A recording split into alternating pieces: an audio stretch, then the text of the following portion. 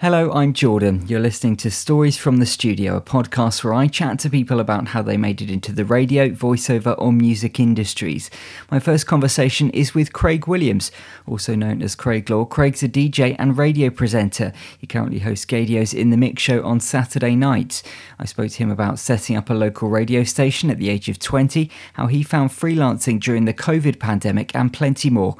I started by asking him how he made it to present the overnight show on the Waves, Swansea Sound and Valleys Radio. Well, I started off in hospital radio, at Radio Phoenix in Ysbyty Talbot. Obviously, like any radio nerd growing up, you're on your local radio station. I grew up listening to the Wave. And I always kind of thought I want to be one of those guys. So then one day, I just kind of rang the program controller and I said, look, I want to come in and see how it works. And I did. And it was like, it's like a kid in a candy shop. You see all of these mics and computers and that's it. You want it so bad. So it was just a case of convincing them that I had what it takes. So they kind of had me in a few times at the Wave. They've got a little spare studio in the sheds. That's what they call the building in Gosaina. And it's literally just a giant shed. It's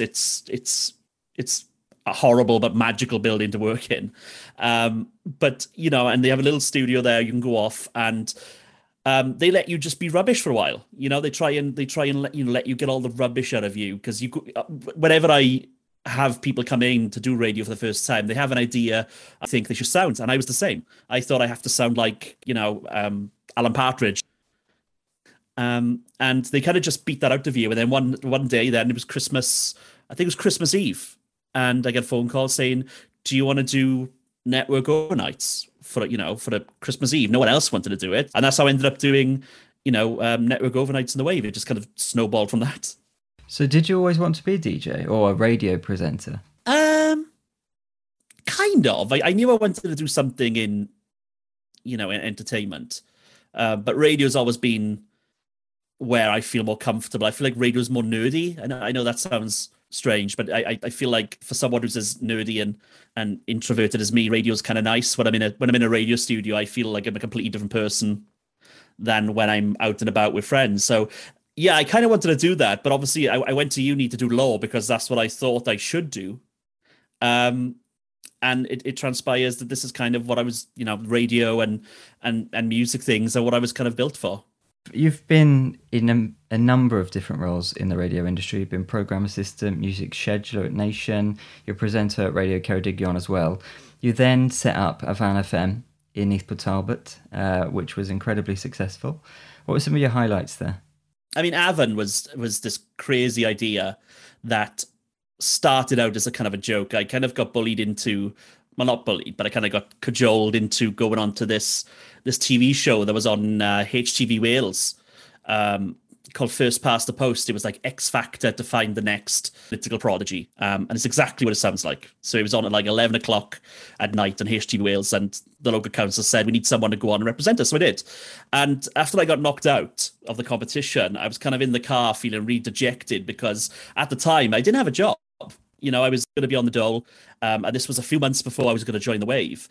And I didn't have a job, and I just said, you know what, I just wish there was a radio station in my area. I wish there was people who sounded like me. I wish there was somewhere where a young person like me can go and learn and it'd be fun, because all the radio stations in my area at the time, the Wave included, they were just very skewed towards people who didn't sound like me, who didn't look like me, who didn't have the same interests as me. So I kind of just said that out of the blue, and then literally a week later, I get a call from the council and they say, we heard you have an idea for a radio station. Can you come and talk to us about it? And whenever someone asks me about how did we get from there to winning a radio license and launching, I have no idea. It's a blur. It's a blur. 1 minute I'm in the car just kind of talking about it, and the next I'm in a building site with a £250,000 studio complex. It just happened in a blur. But I think my highlights for me was always when we'd have someone come in who's never done radio before, and you see the look on their face when they go into the studio, and then they go on to better things. And that's why I set it up. It was it was kind of what I wanted, because I wanted a path for people like me and I wanted them to have a place where they can come and learn, have fun, and we deliver a local radio service. And there's been a lot of people who've gone on to amazing things, in the industry, and they've had their first start at Avon. So I think, in terms of highlights, I think winning the license, I got a call at 9 o'clock in the morning from Ofcom. In 2015, I was in my pajamas, just out for the count, and just got a call saying, "Oh, in 30 minutes, we're going to release a press release that says that you're going to be the first of the UK's new community radio stations." I think there was 15 before us that were in a pilot, but Avon was the first one that was of the new government program. And they said, and they literally gave you 30 minutes notice, and you kind of just sat there kind of completely dumbstruck, because you're just like, wow, So how old were you when that happened? It was 2005. I was 20, so wow. I was 20 years of age. I just turned 20, and a year earlier we'd gone to Ofcom to lobby for the license, because we'd done trial broadcasts and we collected something stupid like 6,000 signatures from in the area to get a local radio service. I think we did 5 test broadcasts. It was a non-stop campaign, because we were arguing that Neath Talbot needed its own local radio station. This was before, Swansea Bay Radio had launched. This is before Nation had launched. There was literally only the Waves, Swansea Sound, and at the time, Real Radio. That was really local radio stations. There was just nothing for young people. So we were pitching a young person's radio station that was run for young people, by young people. And we ended up getting summoned to the Ofcom headquarters in London. And I thought we were just going into some civil service building. And what actually transpired was they just moved into this massive, posh glass office that's literally on the side of the Thames. And we get taken into a room, and you have Ofcom branded water, which is, for someone like me, I was only 19. I was there thinking, they probably spent more on this water branding than I have on my entire,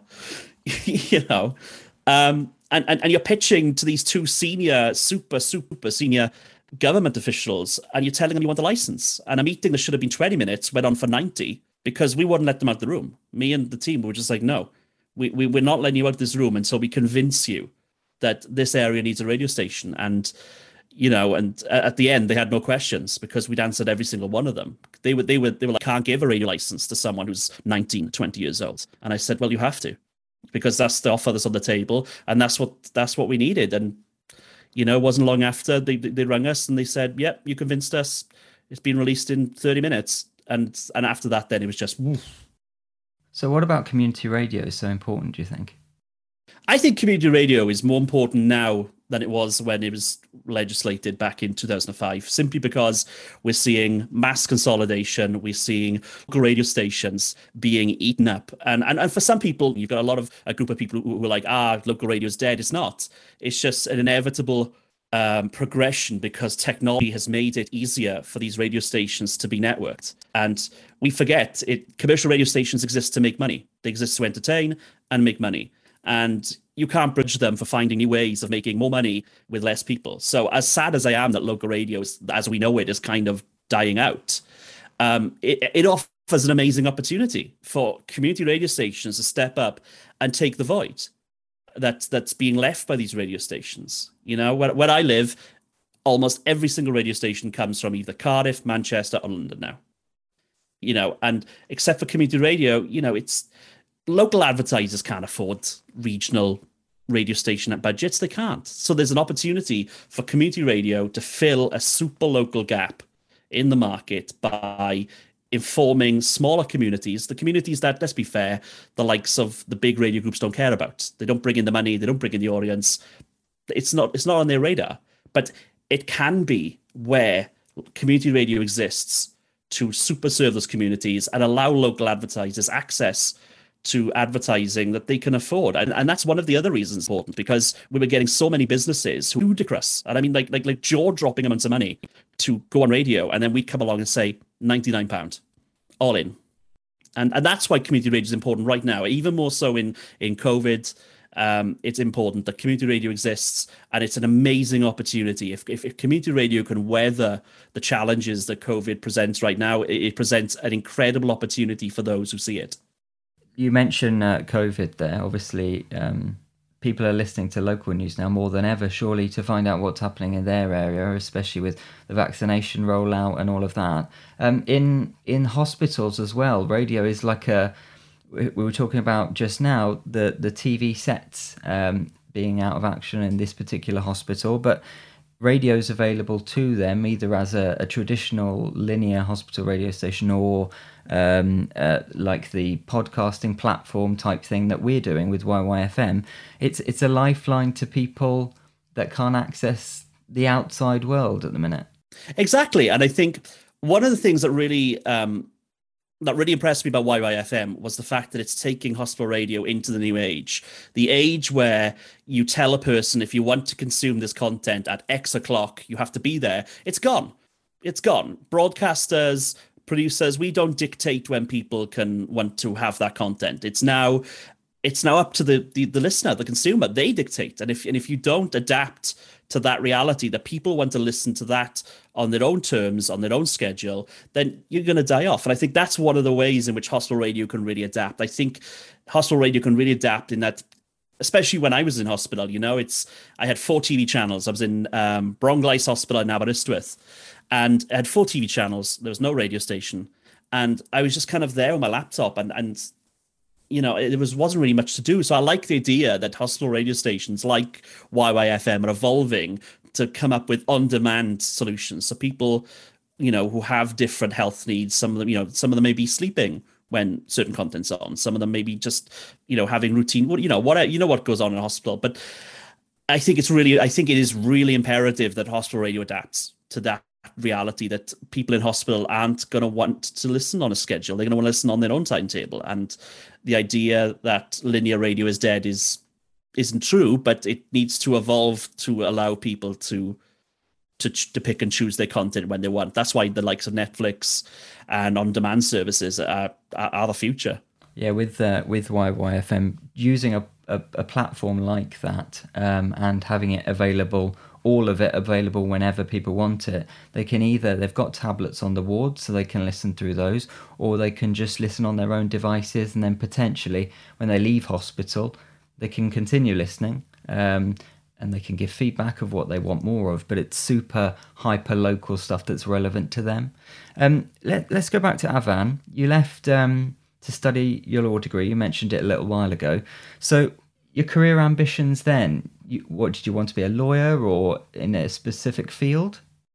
Yeah, I've always wanted to be a public sector lawyer. So I kind of always wanted to help people. The idea that I'd go on to be a barrister or work in a super corporate law firm, it never appealed to me. Not once. I always wanted to work in kind of like legal aid, kind of be like an Erin Brockovich type character, but not as fancy and awesome. But yeah, that's what kind of happened to me. It was always the deal that when I'd set up Avon, that I would then transition it to let the community run the station, because I would still be involved somehow, either on the board.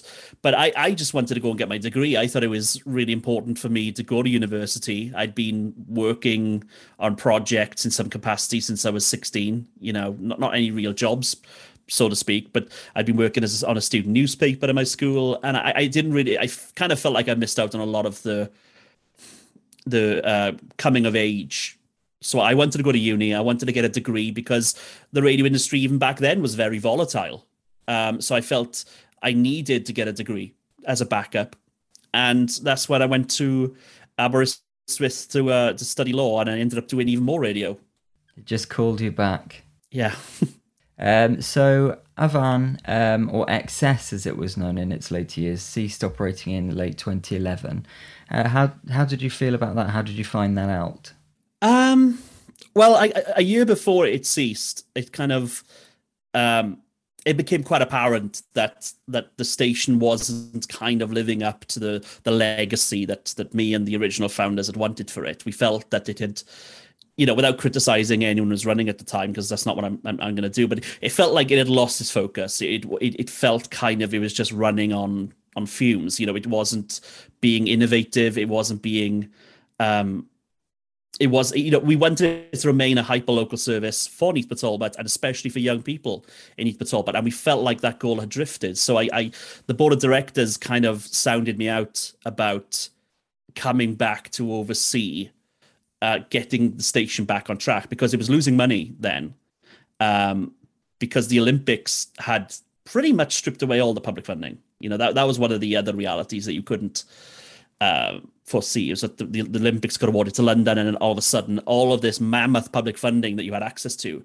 was redirected towards sports programs, Olympics program, anything to do with the Olympics. That's what public funders wanted. So it was challenging economically. And when I came back, we kind of did a bit of an outreach in the community, and it just became very clear that the station just hadn't engaged with it. It had lost its luster, and young people just weren't responding to it. The way young people consume media had changed, what they wanted from a radio station had changed, and Avon just didn't settle it. So we kind of sat down and we said, Avon FM will always be a part of me. It's something it feels like my baby sometimes, but the only way that station would have survived even another month was if it was to completely overhaul it from top to bottom. And that's what we did. We re-engaged with the community. We came up with a brand that young people could respond to, and still being very, very Welsh, still very Neath Talbot focused. So yeah, we did that. We turned it around. We had a great launch. And it basically, what sunk it in the end was a historical tax bill. The station was making money, but then out of nowhere, it's out that the tax hadn't been paid from like 2 years ago. And then you wake up one day and the board of directors are calling you and they said, oh, there's a £15,000 tax bill. And then we just kind of thought, there's no way. There was no public funding. The station was making money, but there was no way we could meet that. And with the outlook on public funding and everything the way it was, we just decided it's for the best that we just, let it go. It served its purpose and it achieved a lot of good. And we could have soldiered on, but it would have been a futile battle. So in the end, we just decided to let it go, and hopefully another operator would come in and do it. But that never really transpired, which was kind of sad, really. It's such a shame, isn't it? All that work. Now you're working for Gaydio, the world's biggest LGBTQ plus radio station. You've been doing that since 2013. You've been employed, self-employed, and freelance. So how have you found freelancing during the COVID pandemic? Oh, it's been a nightmare. It's been an absolute nightmare. I mean, I never really understood what it's... I've been privileged that in that whenever I freelanced, I've been blessed with a lot of work. I'm not saying that I have like super money, but, I've never really kind of struggled. And then COVID hit and you literally saw your income drop to zero. Literally zero. And it was difficult because I'd used all my savings. My mother had passed away about 4 or 5 months before COVID. And I had to take a lot of time off to be with my mum, in the final few months. And I'd used all my savings then. And it was really difficult because there was no work coming in. And I just moved back to Wales to live with my dad, who'd lost his wife and I'd lost my mother and all that. And he is in the vulnerable group. So in addition to not having any work, I had a duty to look after my father as well. So it was very challenging, and the government grants that came in helped. That was a lifeline. But you suddenly found yourselves having to make tough choices. Your lifestyle had to change. You couldn't afford to do a lot of things. You couldn't even do a lot of the things that you wanted to do. And I found myself becoming a financial manager for myself because you had to pay down your debts. You had to prioritize money. I had to go on universal credit for the first time, which was, I feel for anyone who has to go on that. I'm still on it actually, but I feel for anyone who's on that, because now I understand what they say when they say it's a completely dehumanizing experience. But it's been horrific. There's no work, and it's January now, and it looks like it's going to be like this until maybe even the start of summer, and it's horrific. I used to whinge all the time about all the traveling I used to do. I'd spend 4 hours on an Arriva Trains Wales train, or Transport for Wales as it is now. And I used to always complain. And I've said I will never complain again, ever, about being stuck on one of the old Arriva trains ever again. It's been a challenge, and one of the things that has helped a lot is the fact that through Gaydio, I've managed to get a really, really fantastic group of people who appreciate what we do, and they've been supporting us as well. So that's been invaluable. I always say it. I always try and thank people for the help, but without that, I mean, it has been the difference between paying bills sometimes. I get you. It's there's no industry or person that hasn't affected. Well, the thing is, the nightlife industry's been sold down the river. I mean, I don't want to get political. I'm not going to go into, you know, some Tory bashing thing, because I'm politically neutral. You know, I just whatever. But the nightlife industry has been sold down the river. You know, there's not just me. It's not just DJs. You know, people think we earn lots of money. You'd be surprised how much DJs make. But it's not just us. It's the bar staff. It's the floor staff. It's entertainment. It's the cleaners that would come in. You know, it's a huge knock-on effect when you shut down Canal Street in Manchester, which is one of the biggest LGBT places of interest in the world. You know, when you shut that down, you're talking thousands upon thousands of jobs, all just vanishing overnight, and they're not getting much support. They're not getting no support. There's no one, you know, there's no one going to the government saying, look, this huge industry, which is the 5th biggest in the UK, and it's not being represented. Its issues aren't being taken seriously, and there's thousands of people like me who are struggling on a weekly basis until we can get the clubs open. And I understand that it's imperative that public safety has to come first. But when there's data such as last year that suggested that the clubs were one of the smallest forms of transmission of COVID, but they were one of the first things that got shut.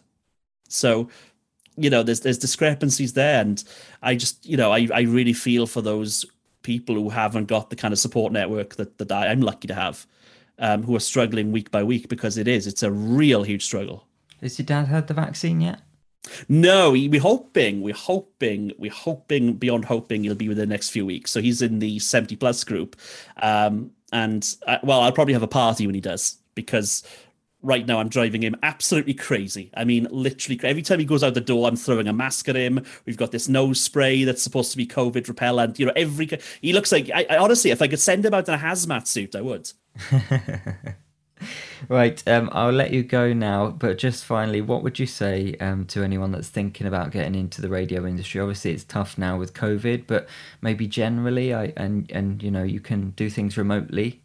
Well, yeah, exactly. I mean, I'm speaking to you from my childhood bedroom in South Wales, which I've converted into a broadcast studio. And every Friday I talk to 535,000 people a week from this place. It doesn't matter where you do it. It doesn't matter how you do it. The most important thing, if you want to get into radio, is that you do it. It's okay. You're going to suck for a while. That's one of the things I always teach people. You're going to suck for a while. But at Avon, we used to have a banner in the main atrium. They used to say, "It's only radio. Nobody dies." And that's the thing you've got to tell people. You know, have fun. It's the most fun, amazing thing to do. You can either be stuck in an office withering away on a 9-to-5, or you could do this magical, amazing thing where you get to uplift people, you get to entertain them, you get to inform them, and you get to be a part of their lives. If you're thinking of getting into radio, do it. Get to your local hospital radio, get to your local community radio, get involved. And the most important thing in the world, be yourself. Just completely be yourself, and you'll be fine.